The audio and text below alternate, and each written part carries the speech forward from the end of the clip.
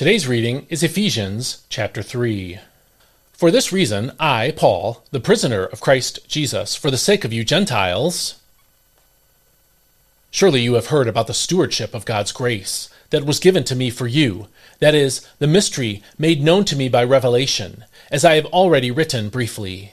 In reading this, then, you will be able to understand my insight into the mystery of Christ, which was not made known to men in other generations, as it has now been revealed by the Spirit to God's holy apostles and prophets.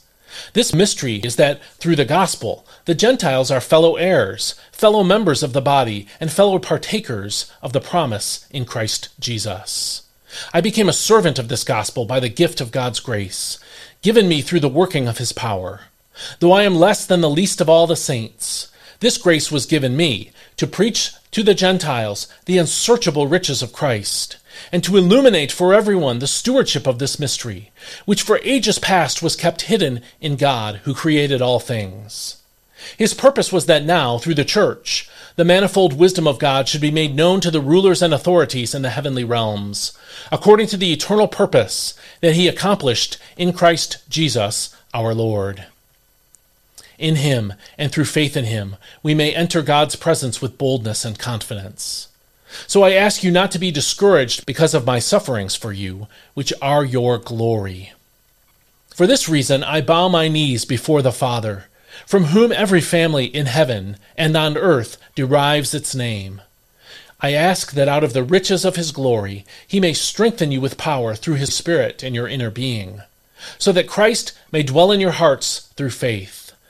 Then you, being rooted and grounded in love, will have power, together with all the saints, to comprehend the length and width and height and depth of the love of Christ, and to know this love that surpasses knowledge, that you may be filled with all the fullness of God.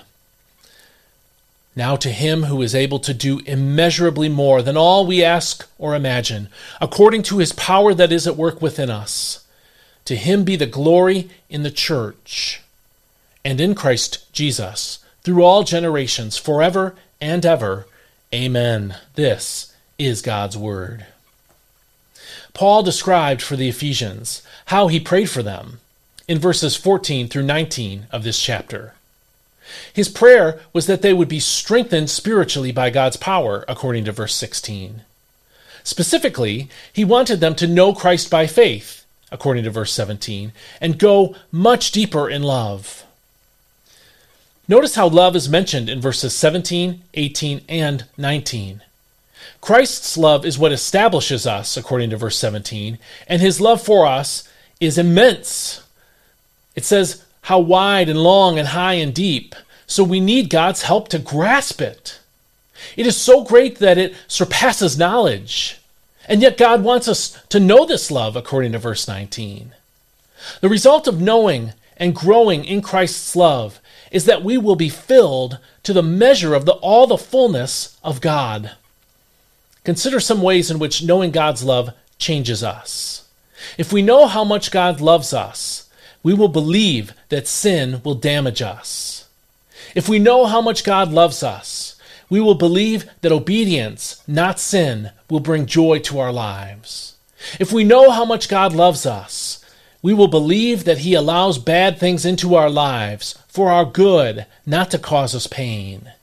If we know how much God loves us, we will not fear what people think of us. If we know how much God loves us, we will want to share his love with other people, even those we think are unlovely. And I'm sure that list could go on and on. God wants you to be holy. He wants you to believe his word. He wants you to live a generous, giving life. He wants you to spread the gospel and live for eternity. But the key that unlocks these and all other great Christian truths is the knowledge that God loves you. So ask him to teach you how much he loves you, and pray for others that they might know and grow in their knowledge of Christ's love for them. If you found this devotional helpful and you didn't receive it in your email this morning, go to dailypbj.com and subscribe there. And every day, for free, this devotional will show up in your inbox, and that will cue you to watch or listen to the devotional or read it. and that will help you develop an everyday spiritual habit. I'm looking for financial support to help me in this work, and I'm looking for people who can do so on a monthly basis. This is free and always will be free, but if you think you can help and would like to, go to dailypbj.com/support. Also, please share this with someone who needs to know the love of Christ in their own lives. And I'll see you next time. May God bless you. Have a great day.